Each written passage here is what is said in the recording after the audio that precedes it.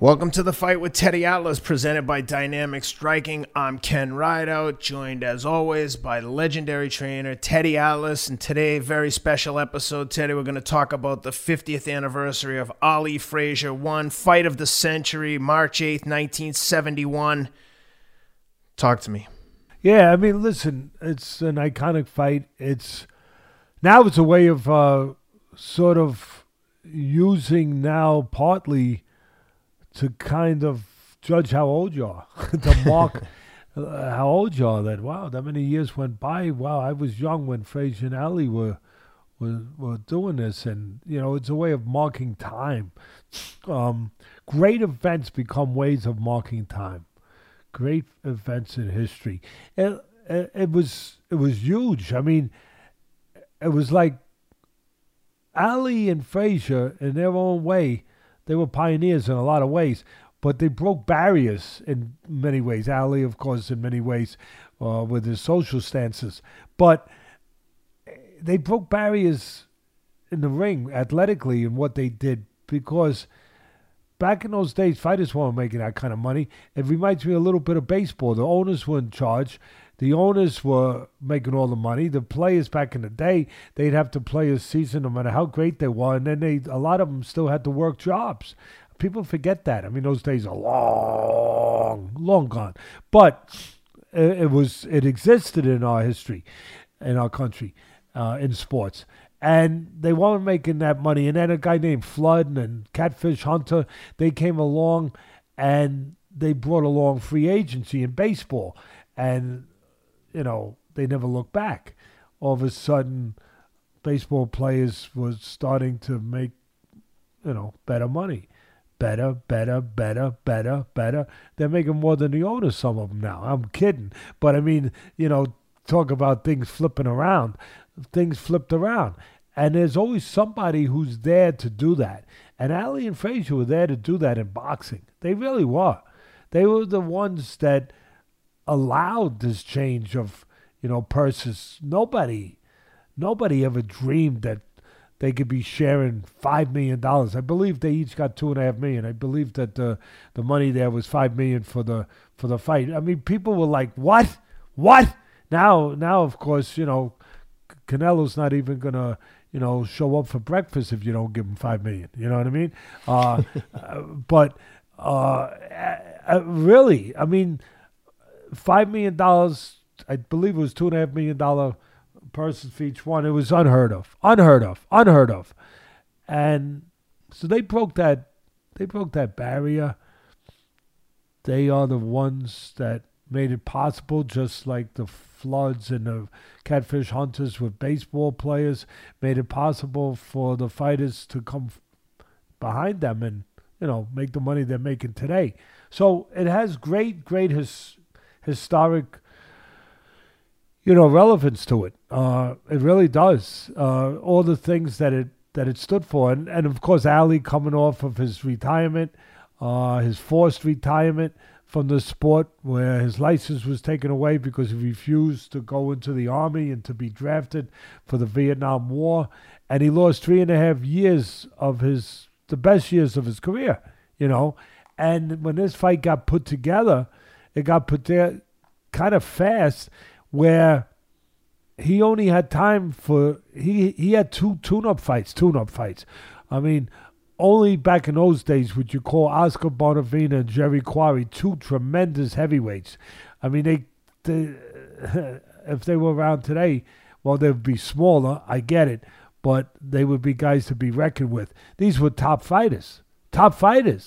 And Ali fought the two of them in his comeback fights, his tune-ups, before Frazier. So he didn't have a lot of time. You know, he stopped Quarry on cuts. I believe he went 15 rounds with Bonavena. Imagine that, after 3.5 year layoff, coming back and going that many rounds in Bonavena, Oscar Bonavena from Argentina, like a bull, strong, good puncher. He dropped Frazier when he fought Frazier. He lost the decision to Frazier, but it shows you he had a great chin, showed you he could punch. He drops Frazier. He fights Ali. Ali, a lot of people said he couldn't punch. Well, there was a transition, a metamorphosis taking place where he couldn't use his legs so much, so he started to sit down a little bit more. And he knocked out Bonavena. Joe Frazier didn't knock him out. Joe Frazier was the puncher in this fight, but he didn't knock out Bonavena. But Ali did in the 15th. I believe it was the 15th round. It was late in the fight. He knocked him out. So he showed a dimension, Ali, that he hadn't really been known for or shown in his prior career before the layoff, before the forced retirement by the government, by the boxing powers when they took his license away. So there's a lot going on there. And it's pretty incredible, again, when you think about what Ali was up against. He's up against this perpetual punching machine, this relentless, just relentless force named Joe Frazier, Smoking Joe Frazier, who just kept coming forward like the ocean keeps coming into the beach and attacking that beach and hitting that beach and taking something away from that beach every time he hits it with that left hook. I mean, that was Joe Frazier. And he was at his prime and he was active.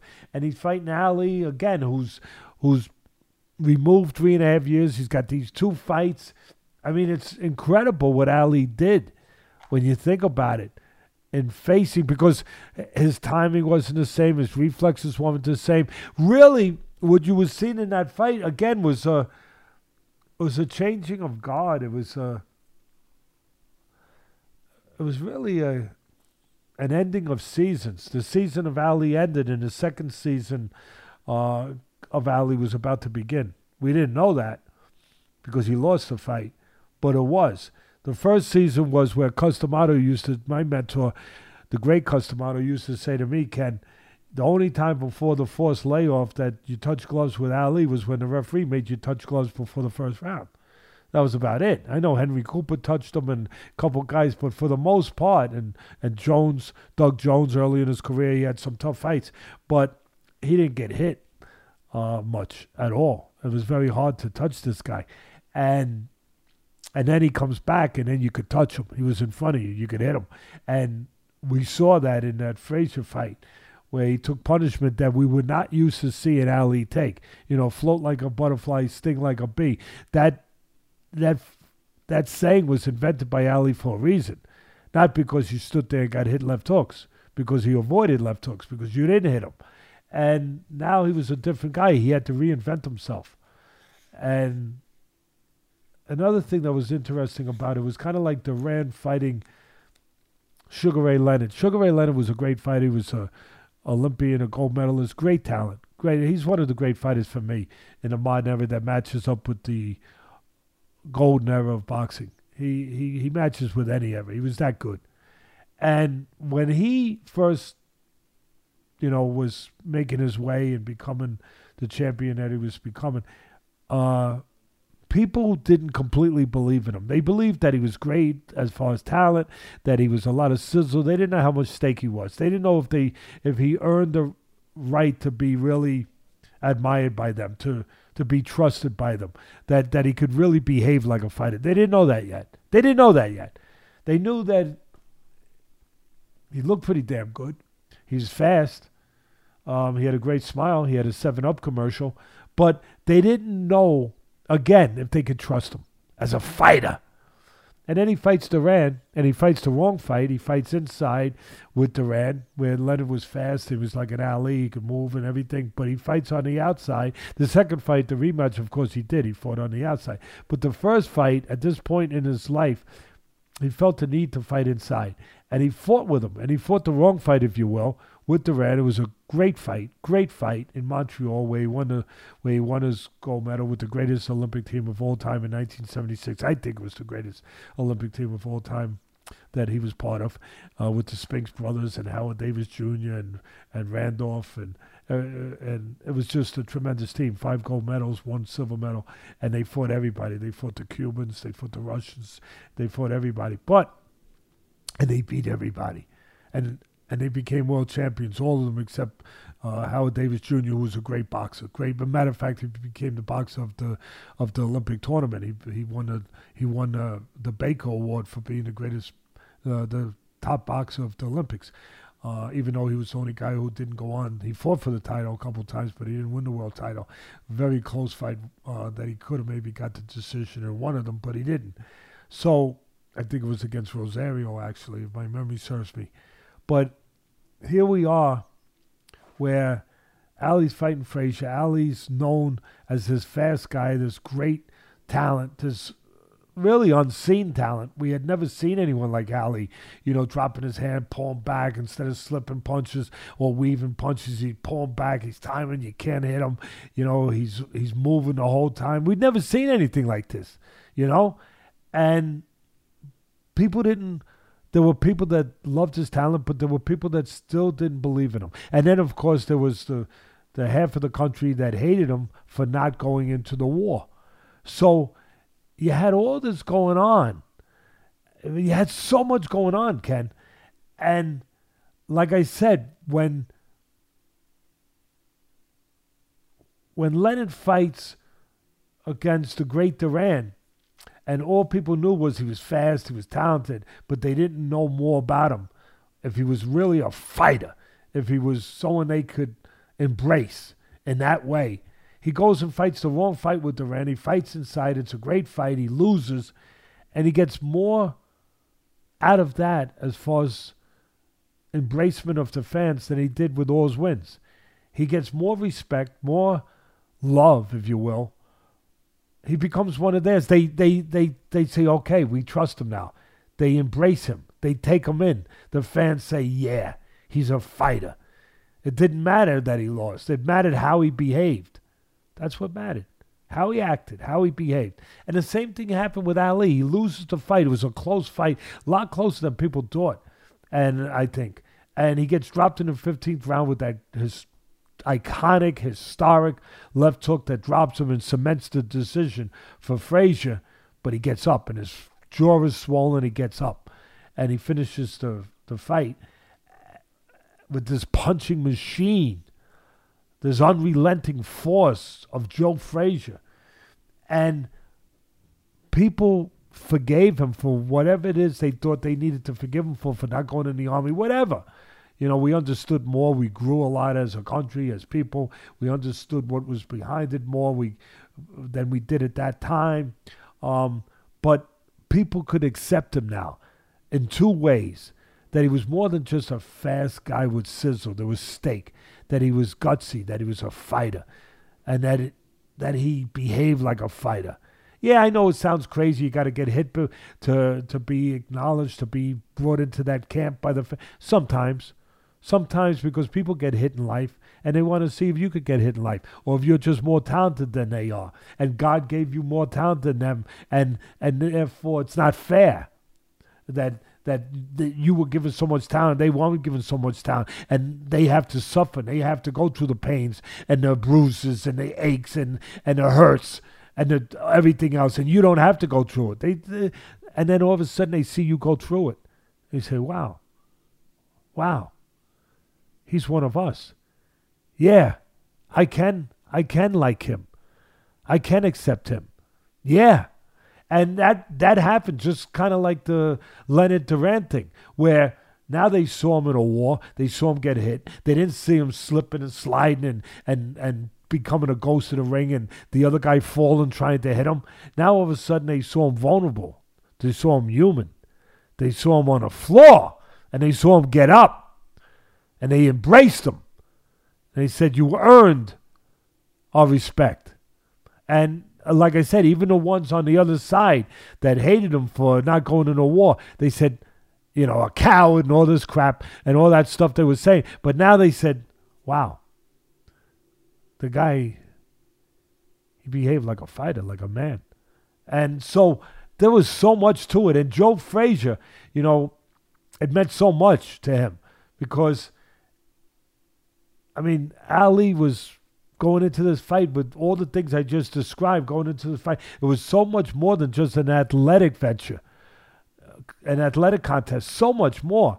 Some people painted Frazier like he was the white guy and Ali like he was the black guy because of the social differences in the country and because of the Vietnam situation and all of the things that were going on in this country while we were still growing as people. It was pretty amazing. It was pretty freaking amazing that this was going on. And Frazier was hurt by it. Frazier was like, hey, look at my skin. I'm darker than him. I'm not black. I'm darker than him. I had a tougher life than him. I was living as a sharecropper. I was out in the fields pulling up crops, digging holes. He was hurt. He was hurt. And it meant a lot more than the $2.5 million. The $2.5 million, unheard of. But it meant a lot more than that to both men, for reasons that are obvious when I talk about it. And so Frazier goes in there, and I'm telling you, Ali became a puncher. Again, I had to say that about Oscar Bonavino so people can really understand the true backdrop of this. Really, I don't think it gets explained properly. That Ali wasn't just that fast butterfly no more, stinging like a bee. No, he was putting hurts on people. He was stinging like a whole freaking beehive. Not a bee. He was stinging like a bull stings you when he hits you with his horns. That's a lot more than a freaking sting. And he's sitting down now on his punches, and he's hitting Frazier's shots coming in. Left hook, right, Frazier just keeps coming, bobbing away, whop, whop, whop, with the left hook to the body. Ali was peeing blood for weeks. So Frazier, people forget, he spent maybe a week in the hospital. I don't know exactly how long, but he spent time in the hospital. He was the winner. He was all bumped up, all lumped up. He was in the hospital. He was beaten up. I know he was the winner, but my God, that man, he took a beating. He won it legitimately. Don't get me wrong. I'm not steering you that way. I'm just saying there's so much more to this than maybe people remember. Maybe they don't remember all that. Then not everyone was there to see it or to watch it again on film. But Ali, like I said, he was a different Ali. He wasn't that guy moving around. He was that guy hitting you with shots now. And he hit this Joe Frazier with shots, and he just kept coming. And then, like I said, he exploded that iconic left hook in the 15th round. Where you could actually see Ali's eyes go back of his head as he gets hit. He gets hit. He drops. He gets up. Wow. It was amazing. It was like reading a book, chapter after chapter. It was amazing. It was an amazing fight. It stands the test of time. We're still talking about it. But it was amazing because of its place in history, because of what it stood for, what it meant, because of all the things that I hopefully just did a decent job of bringing into it, a lot more than just lefts and rights, a lot more. And it was really speaks to what this sport is supposed to be. Two men finding out about themselves. Yeah. Two men finding out about themselves, going to places that they hadn't been to before. There was no map to tell you how to get there. There was no freaking map, Ken, to tell you how to get there. There was no lantern to light the way to get there. You had to just be willing to go. And these two great men were willing to go. Yeah, awesome event. Do you remember the thriller in Manila when was it Eddie Futch stopped the fight at the end of maybe the 14th? 14th, yes, it was. It could have been stopped even earlier, but yeah, Eddie Futch. I was just thinking about that when you were saying about that they were going where they needed to go and what a beating he took, and that he took such a beating in the last fight, in the third fight, that the corner had to stop it. But Joe Frazier probably would have just kept going. Oh, yeah, he wouldn't have stopped it. I mean, that's where you need a cornerman that has humanity, that has care, that loves you, that is professional and caring and a human being, because when you got a fighter like that, they have to be protected from themselves, because they're going to just behave to the last drip of blood and the last beat of heart and the last breath in their chest. They're just going to keep going because they're going to honor the code. They're going to honor the code. Like I talk about these great UFC fighters, same thing. They're going to honor the code. The code of being a samurai, the code of being a warrior, the code of never relenting, the code of never saying, I'm going to be conquered. No. And it's not in their vocabulary. It's not in their existence. It's not in their beliefs. So they have to be looked out for. And you need a cornerman to look out for them. And Eddie Fudge, God bless him, was the guy that did that and stopped that. And that was a brutal fight. That was a fight that was so brutal for a lot of reasons. One of them was a lot of their talent was gone. A lot of their reflexes, a lot of their physical skills were gone. All that was left was their character, power, physical power that they, you still have that you're hitting. So, but their character, and by their skills being diminished, they were easier to hit now. So they were, oh my goodness, when you think about it, they were kind of like, in some ways, this is very graphic, but like shooting fish in a barrel. Like the fish have nowhere to go. You of course you're going to catch them. It's not like shooting them in a lake where they can be fish. They're in a barrel. They can't be fish no more. They can't swim away. Same thing with these great fighters. They couldn't be those guys moving their head, bobbing and weaving as much, being as fast, Ali, being able to, those skills was so eroded, so much of them taken away, that now they were just right in front of you to get hit. And all that persevered was their character. Their ability to absorb, their willingness to be hurt, to endure, to go on, to try to keep finding a way, to not relent, to not be conquered. And that's all that was left. And, oh, my goodness, it made for a historic fight and a great fight, for people, but a damaging fight, a fight where much of them was left in the ring that night. Much of them was left in Manila. And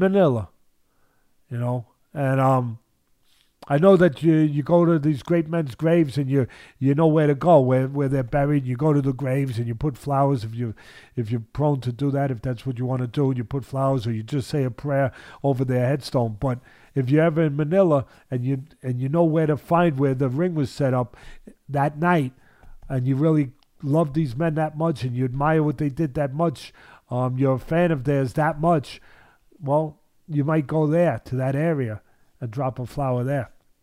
Yeah. Well, Teddy, thanks for doing this. I know the fans are going to enjoy this one. Appreciate your time. With that, guys, thanks for being with us. Thanks for getting those pictures up too, Ken. I mean, look. My pleasure. Really, it's tremendous to have them there to remind us as we're talking about these two great warriors.